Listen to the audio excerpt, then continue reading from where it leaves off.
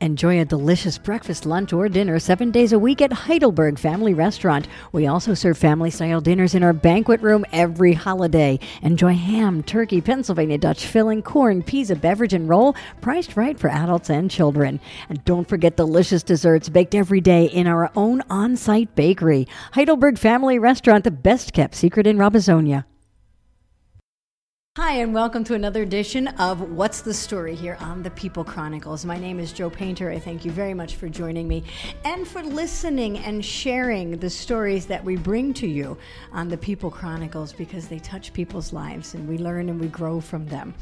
And I have a gentleman with us that I have known for quite a few years, and you are well known in the community. I would call him a visionary and an artist. His name is Ed Terrell. Thanks for coming in, Ed.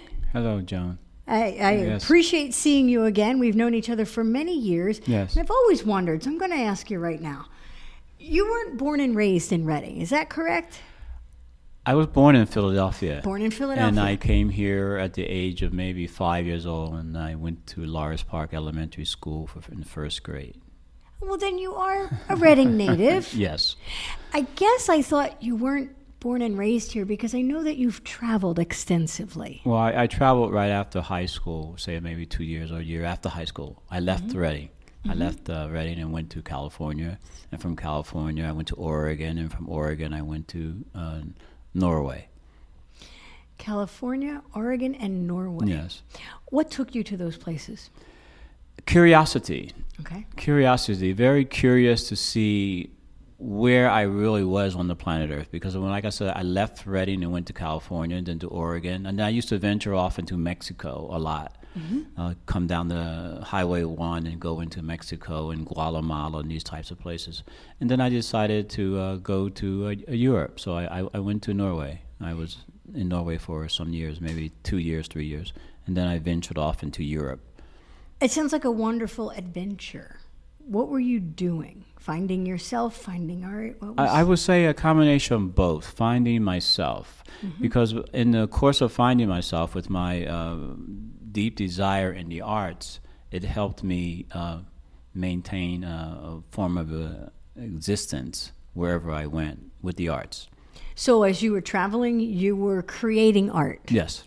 And selling art? Yes. Where did the art come from? Since you were born, who nurtured that part of you?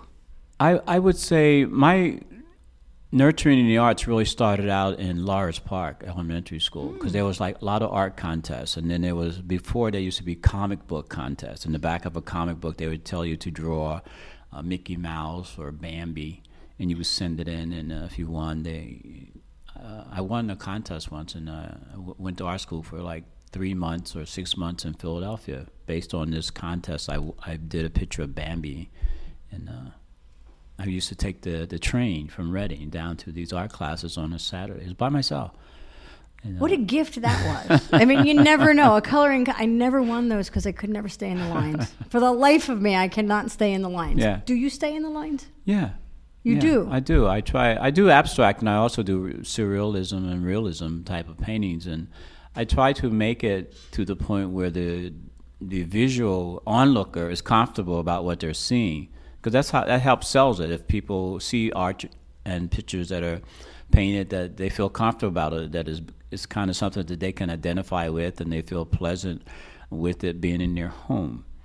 That's where most art ends up in people's homes. That's interesting. So as you're creating, you're thinking, I want the viewer, the owner, the purchaser to be comfortable with what they're seeing. Yeah. How could you know that? Because there are so many styles and tastes. Well, out of the different styles and tastes that people have, there's always one person that will like that particular style of painting. It's a gamble or a chance, or you can paint a series of maybe a certain style of paintings, will end up with maybe 12 or 10 or 20 paintings that are all kind of in sequence, and you have an art exhibit, and maybe 200 people or 100 people come out, and out of that, maybe 2 or 3 people will purchase one of those particular paintings. It's the odds you take for presenting this type of imagery to a clientele.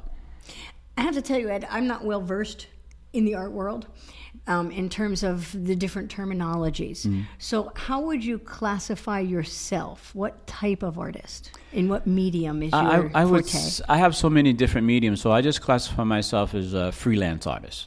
Okay. Meaning that I will do and paint just about anything. Oil, acrylic, watercolor, all of that? Yes. Sculpture? Somewhat. What's your favorite of those that I mentioned? My favorite is just painting on canvas. Painting on canvas with what? With acrylic. Acrylic.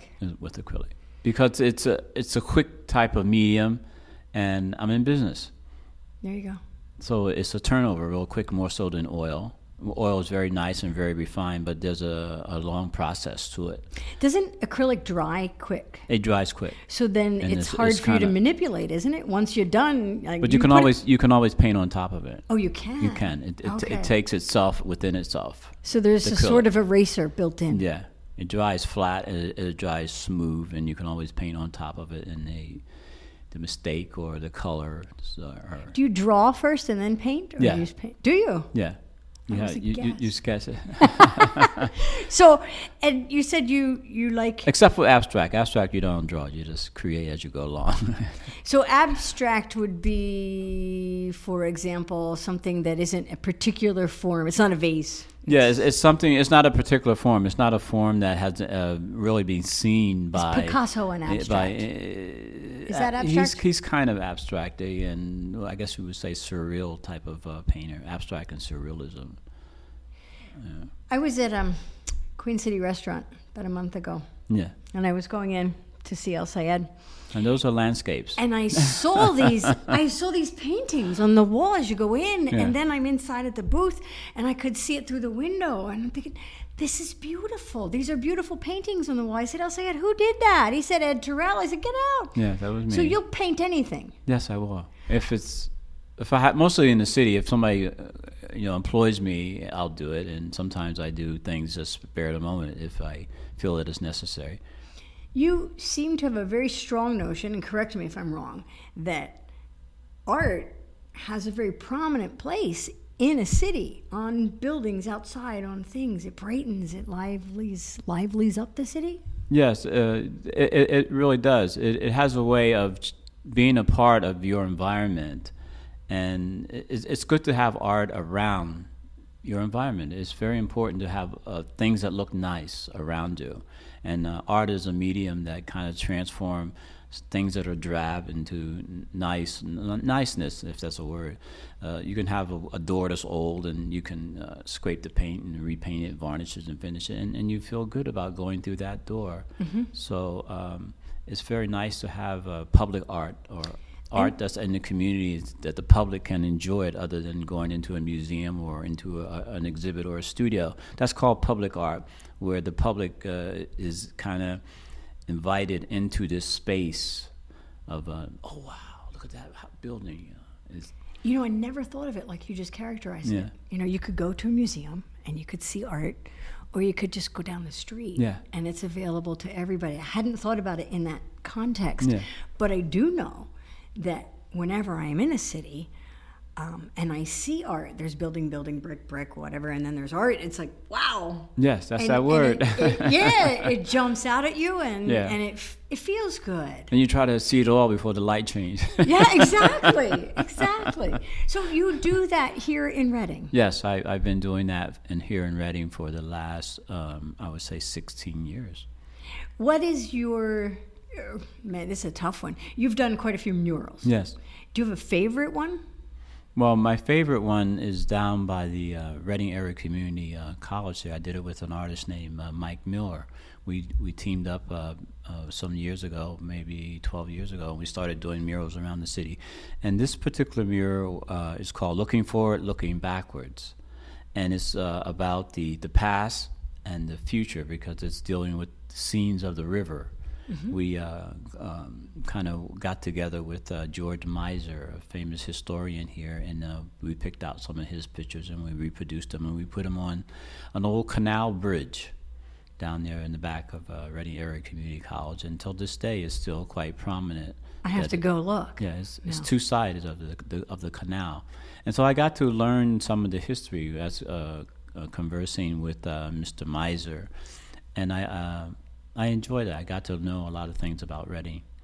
So in that case, it's not only aesthetically pleasing and inviting, but it's a learning tool. It's a learning tool about the city. About the city, because on that particular mural, there's an image of the Med-Ed power station. It used to be on the Schuylkill River down there, out. And they used to burn coal sometimes in there, and they would burn the coal. They take the coal down there on canal boats, and that bridge that we painted on was like one of the canal locks. Where is this bridge? Can you be more specific? It's right behind Reading Area Community College. It's right behind. It's on your way. It's on River Road going towards Comcast. Okay. Now I know exactly where you mean. Yes, it's down that way, and they used to burn the coal. The coal would turn into ash. They bring the canal boats back up into the city, up to around 2nd Street, and they used to take the ash, and there was a factory there. They would use the ash to make bricks, mix it, and this is how a lot of the houses were built, from the bricks.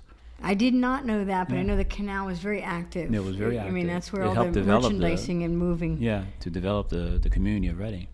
That's just one of many murals that you have. I have about 13 or 14. Do all of the murals say something about the city? Is there an element of Reading?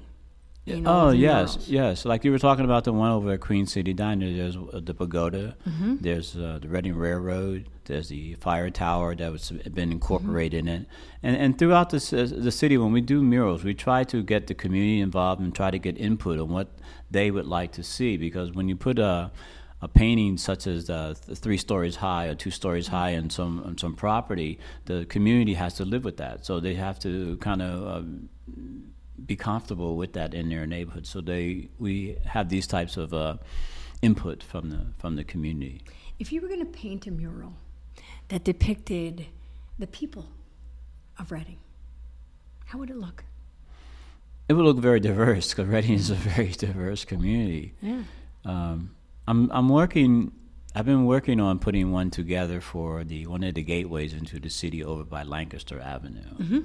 And it's a work in progress. It's like 2 years we've been talking about it, and it's just putting the right proposal together to put on the right desk to examine it. That's how a lot of murals are. A lot of the art projects, you have to kind of put a proposal together and get the right parties involved to participate in either financially or just putting the green light. Go do it. So you can do that. So if you would like to see more art in the community of Reading, let the people know. Contact City Hall. Say, I'd like some more of these things. Yes. And get them up there. You have shared with me, and I think we'll see them on the screen momentarily, some conceptual art that I thought looked pretty cool. One was on some bus stations. Yes, the bus stops. So the bus stops here in Reading, I have it looks like, as an artist, when you go around the city or when you go anywhere, you see walls and you see plaques and stuff, and you can picture art there because it's already square and it's already laid out. It's just that the image is not there. So on these particular bus stops, I've seen, wow, you can put a 30 by 40 painting there. I particularly like the one with the flowers. Yeah. It's very, very pretty. You can put that there, and they don't have to be permanent. I'm not really attached to my work. This is very, very strange. A lot of people are attached to their art. Artists are very attached to it. But once I finish it and it either has a buyer or if it doesn't have a buyer, I just go on, because I've been doing this so much in my life that it's just a part of me. If I own it or somebody else is owning it, it's just there. You strike me as the kind of gentleman that looks at a wall and says, "I see something else there." Yeah. You're always seeing something, aren't you? Yeah.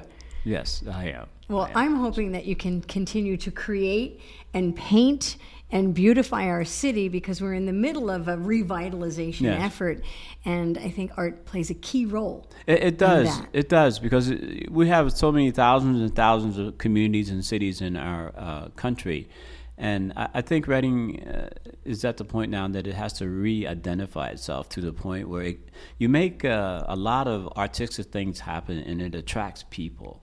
People are toned to attraction because it's a visual part of their consciousness. They learn from seeing things, they learn from hearing things. But the visual part, at first you see it, and then somebody will tell you a story about why you're seeing what you're seeing, and it's there. It's in the arts. So I'm hoping that our city will take on a very big abstract approach, that we can do things where people go, wow, unbelievable, like that, instead of from town to town. Let's go here. Let's go. So that it does beg one last question. What? If that comes to fruition and we see art all over Reading, what would you like that art to say about Reading to visitors? I would like art to say to visitors that this is one heck of a creative town. These people, when do they sleep?